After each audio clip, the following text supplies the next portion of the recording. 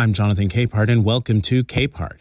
In his Oscar-nominated 2016 documentary, I Am Not Your Negro, filmmaker Raoul Peck turned an unfinished manuscript of James Baldwin's into a celluloid examination of capitalism, racism, colonialism, exploitation, injustice. Today, Peck is turning that same lens on the Reels family in his powerful examination of the history of land dispossession from Black owners in his new documentary, Silver Dollar Road, which was recently screened at the March on Washington Film Festival here in Washington in October. In this conversation, first recorded for Washington Post Live on October 4th, Peck talks about what appealed to him about the Reels family's fight to save their home and why the meaning of home is at the center of it. Whether you are in New York, Chicago, or elsewhere, you always hear somebody say, I'm going back home. So what it means, home? What is the symbolic value of that home? You know, where do you come from? Can we all answer that question? So it's part of who we are, and it's important to know not only our history, but what role did we play in that history?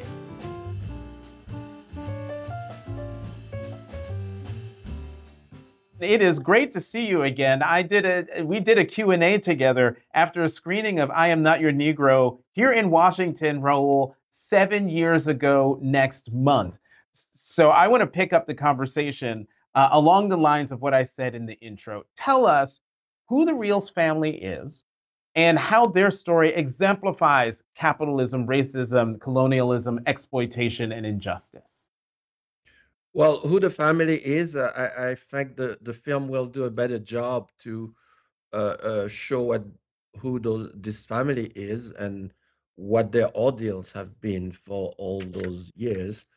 But for me, the thematic exemplify indeed the core story of this republic.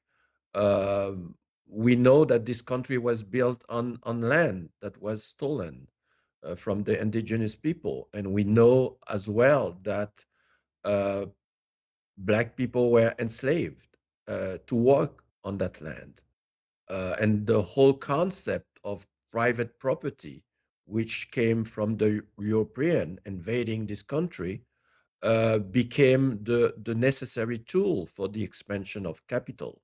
So we are touching right there the whole DNA of what this country is, and we are living today the result of all this, where you see not only Black farmers and poor people, white and minorities losing their field, losing their farms, not being able to benefit all the institutional program that exists, but also in the urban setting through gentrification.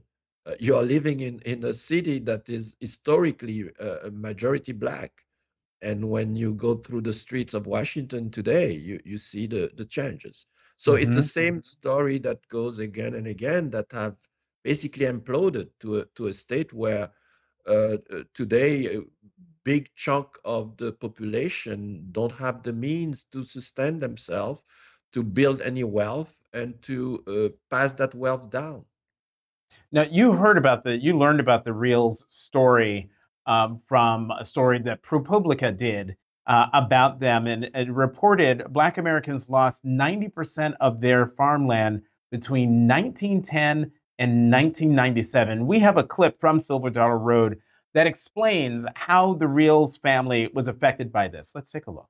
Elijah Reels was my great-great-grandfather. He farmed the property, had a family upon the property, and unfortunately, in 1939, he lost the property due to back taxes. His son, Mitchell Reels, then purchased the property in 1944 at the courthouse doors due to back taxes.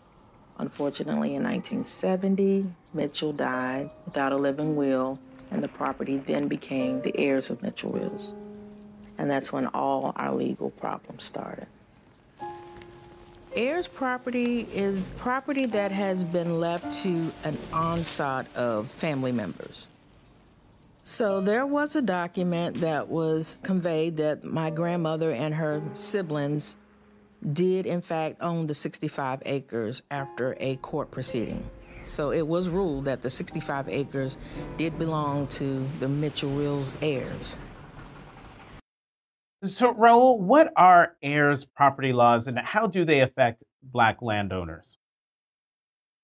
Well, heirs property laws are basically uh, a, a non-written law that enable people, uh, when a parent died and own land, instead of writing a will, they would just say, okay, the whole family will inherit the property. But in fact, that fragilize the property, instead of, because mostly Black Americans did not trust the law. After slavery and emancipation, there is no way most family would trust the justice system. So they thought that by not having a will and letting the property go into what is called heirs property, that means it will belong to all the descendants. It creates, over multiple generation, it creates problems, because there are other laws that exist that enable anybody to find someone that has never lived on the property but who has some connection to the family, to basically ask for its part of the property. And then usually, depending on the place, it's either they separate and sell the whole property on auction, in auction, not at a market price, by the way, most of the time, and the family lose the property, because they are not able to buy most of it. Now, maybe I missed it in the reading. I was having a hard time understanding how is it that someone meaning a family like the Reels family, can not only own a property but live on it for generations, and yet someone else can buy the property out from under them. Yes, because it's a world in itself, especially in smaller community, in counties, where the whole power system basically have ruled for generation. The lawyers, the mayors, the real estate people, and it sufficed that one family in the film. It's an individual called Shedrick, who basically came from New Jersey with a will that still today is controversial, despite that the fact that the grandmother had her papers, saying that she's the administrator, she's the owner of the property. But the justice system did allow the how do I call it, the misunderstanding that came out of it, and Shedrick in his turn sold it to promoters, so it became a society that owns the property, so that you have another level of complication. So it happened all the time, because the system itself allows for that, and Mhm. there is also corruption. There are also laws, local laws, that enable, if a family don't pay, let's say you have a property divided into 10 different families, and one family didn't pay their taxes for some reason, either because the taxes became more than they can afford, and then you have to auction the whole property. And right there, you have another instance where people who have more money can buy the whole land, and the Mhm. families have to leave. So it's a whole staple of different laws and system and power structure that basically is a mess. And there are many organizations working on that, thanks God, today, trying to clear the titles, trying to educate families that they need to write a will, otherwise their descendants going to have a hard time to keep the property. Mhm. And I know many African American and sometimes white citizen have a similar story in their life, whether it's the previous generation or even further back. Mhm. It's really a big problem. And because we are in Washington, I hope that the next 2023 Farm Bill will continue the program and even expand them to allow those organizations to further educate and help funding as well families that wants to keep their property and build some sort of wealth. Let me read something that you said about Black landowners, like the Reals family. You said, that these Black landowners built on that land, accepting to be on the margin. The former enslaved could only buy land that had zero value, and they made it productive. Why do you describe the history of land dispossession from Black owners as an identity issue instead of a land issue? Well, it was never a land issue, and even in the history of Europe, land was always the key. It was not only wealth; it was also a commodity. As soon as land become a commodity, that means it's something you can sell, you can buy, you can transform. And when the European invaded America, they came with that context, that concept as well. And the founding father as well continued that tradition. I remind you that most the founding father were all in some way real estate men, and all the additional laws always went into that confirming private property, whereas the indigenous people never said that that land was belonged to them. They always said, we are the guarantor of those lands. We are taking care of this land, but that land doesn't belong to us. And that European concept is ingrained, in the DNA of this country. And don't forget, after slavery, the same thing arrived.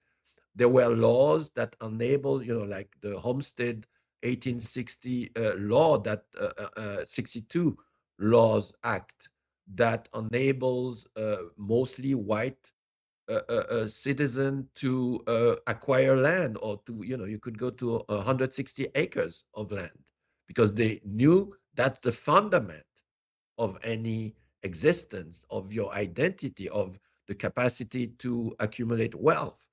And of course, from there, Black people, because they were not accepted as citizens, basically the law did not allow them to acquire those lands. So what was left for most Black farmers was to buy cheap land, swamps, basically, which would become a few decades later very important, valuable land, because first of all, they worked on that land, they made it becoming something of value.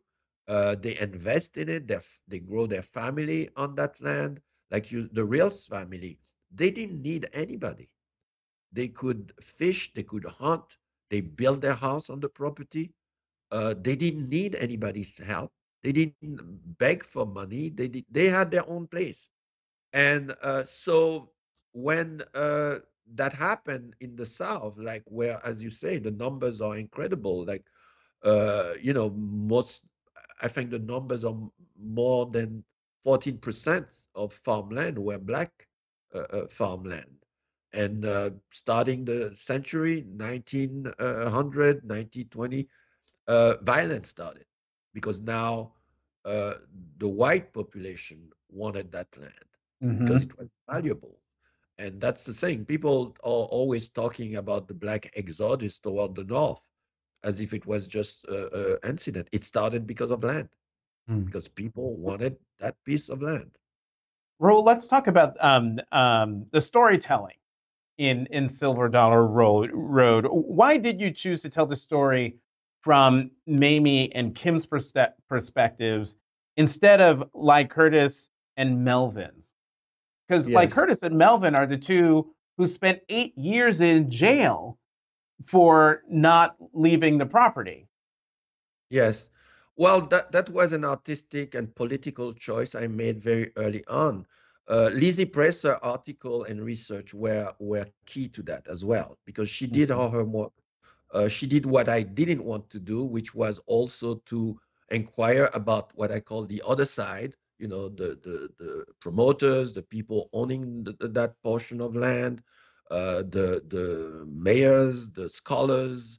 She really interviewed everybody. So it was through that archive that I had, that research, that I thought I need to concentrate on a film that will tell that story and through the Reels family themselves.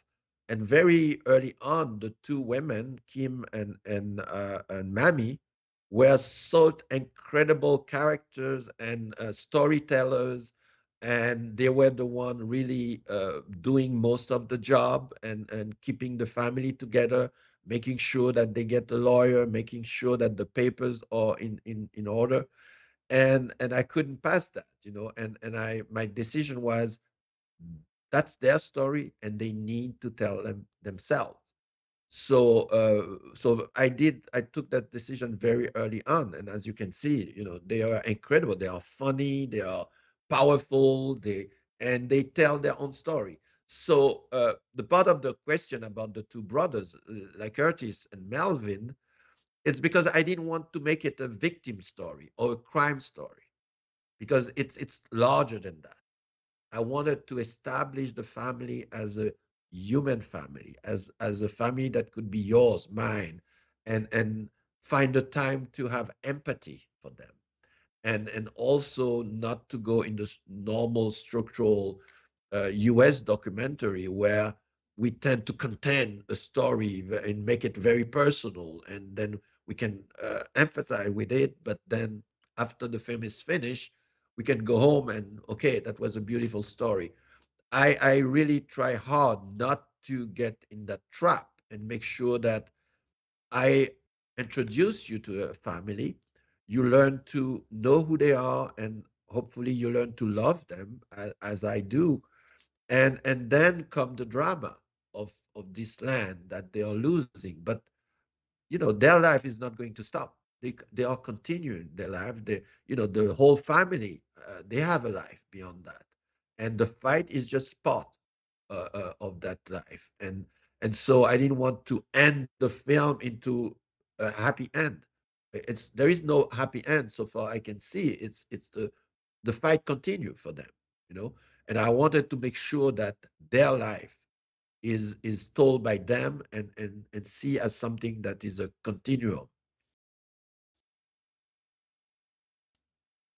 And you mentioned the name Lizzie Pressler, and she is the reporter from ProPublica who wrote the initial story that is the foundation of Silver Dollar Road. And in a sort of a post um, story interview that you did with her, picking up what you were just saying, you say, if you don't understand the price, the real toll on the whole family, if you can't identify with the people, you will just have pity. But I want you to have a connection, and I want the anger to be your anger about the injustice. So it's felt as an injustice to you too. One thing we didn't talk about in terms of all the legal machinations is how lawyers treated the family in all of this, whether it was attorneys overcharging them and leaving the case altogether, or paralegals and clerks forgetting who they were when they just saw them the week before. What did that behavior show you? Well, it's those are behavior that people might know in smaller community where everybody knows everybody, and even lawyers that were defending the family, at some point they were put into pressure because powerful people said, this family is not obeying our laws. They are becoming a pain in the neck, and you cannot defend them. And when you leave, you make your bread in a small community. You said, okay, I have to leave the case. That's all sort of pressure. The same way Melvin Boats was attacked and bombed. Nobody know to this day who did that. So it's a very close knit community, and as long as the story stay in that small community, a lot of things can happen because people are a bit defenseless faced to that. And Hmm. So I hope, and that's the hope of the family as well, to make this story bigger to a wider audience that will protect them a bit as well, because that those two men spent 8 years in prison, and you have to know when they went into prison, they didn't know if they were going to be there for 30 days, 90 days, but maybe a year, but that would never occur to them. But Hmm. imagine they did 8 years, almost 8 years, without knowing the end of it. They could have been there indefinitely, you know? In my reading up on this, I think it was Melvin. Neither one expected the outcome in the courtroom that day that they were going to jail.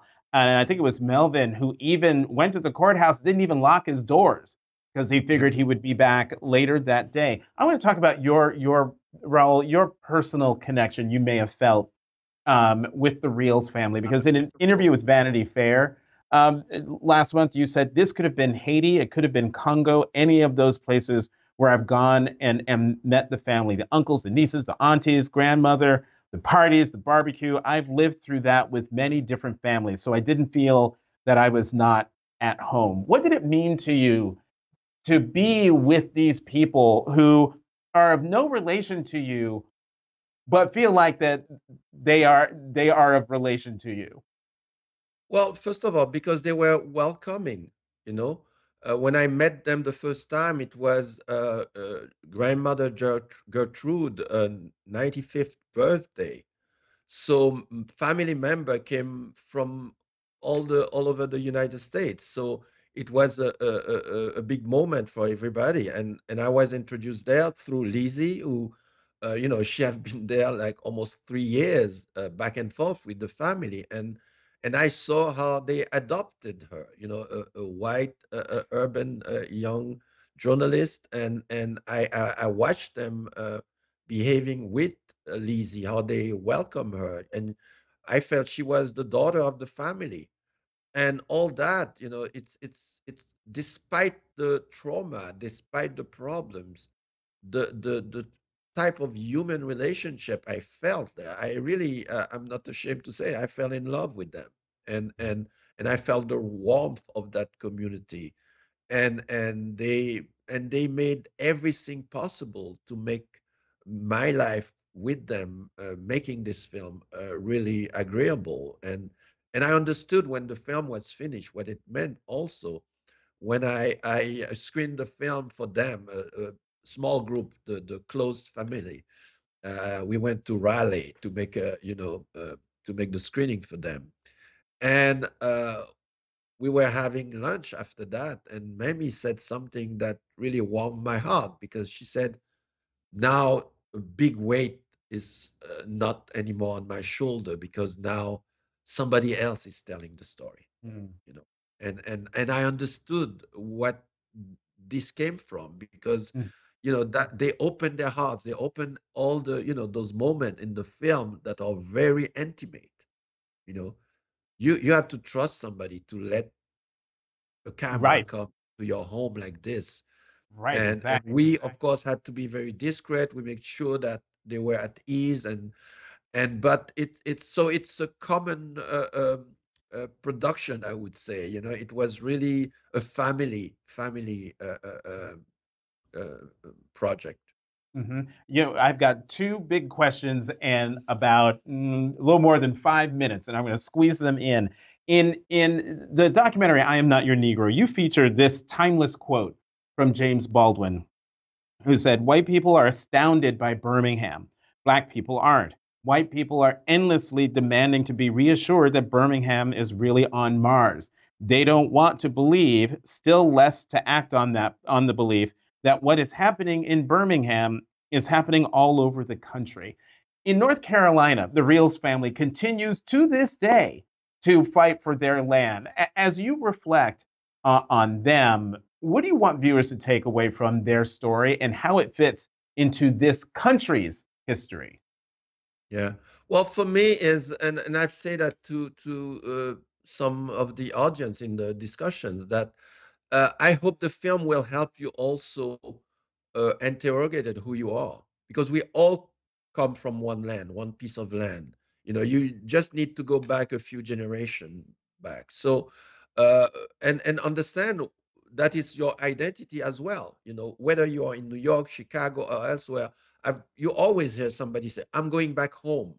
So, what it means home? What is the symbolic value of that home? Where do you come from? Can we all answer that question? So it's part of who we are, and it's important to know not only our history, but what role did we play in that history? Whether we are black, whether we are indigenous, whether we are white, are we just blind citizens? Do we just make, say that it was always like this and it will continue? No, it was not always like this. That land has a history, and each citizen, if you want to earn the denomination citizen, you need to be interested in that history. Raoul, for the uninitiated who might not know your entire history, you are a former Haiti Minister of Culture back in '96 and Yeah. '97, and I bring that up because on October 2nd, the UN Security Council authorized the deployment of a Kenya-led security mission to Haiti to help the police there fight armed gangs. As a former Haitian minister, what are your thoughts on this decision and the future of the I'm country? enraged. I'm enraged by this decision, and all the stakeholder knows exactly what's going on, except everybody's scared to take the responsibility of what they did. Having, all my life, I've knew of interference from the Europeans and from the United States in Haitian affair, and they disregard the 4 years effort of the civil society to bring up a solution that would be legal, that would be help the whole population to go back to vote. And all that have been pushed back, even though President Biden accepted the notion of a Haitian-led solution.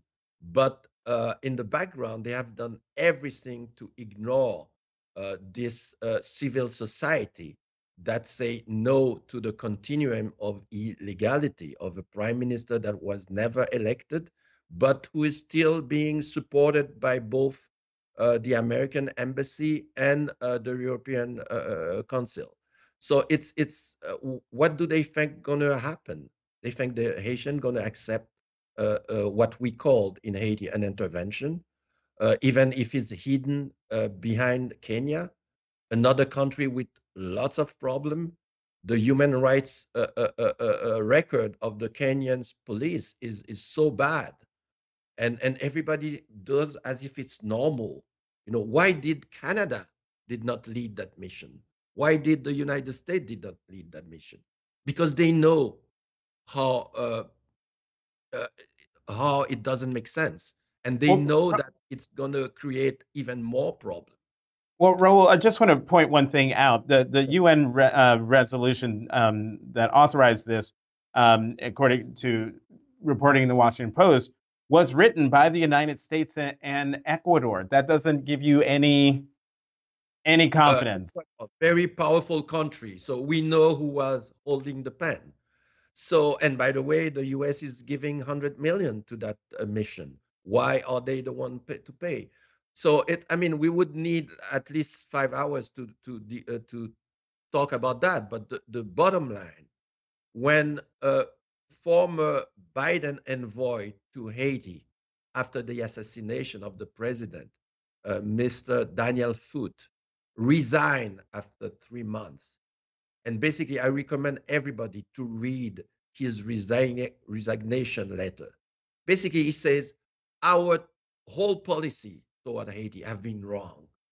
We still have the hubris that we, the United States, need to decide who is going to be the next president in Haiti. And that's unfortunately the whole history of the relationship between the US and Haiti, starting with supporting dictatorship in Haiti, up to today, where the only policy that seems to make sense to the administration is to send back refugees, you know, That prime minister today is there because he accepts to take back refugees. The same time, the American embassy is telling all Americans in Haiti to leave the country.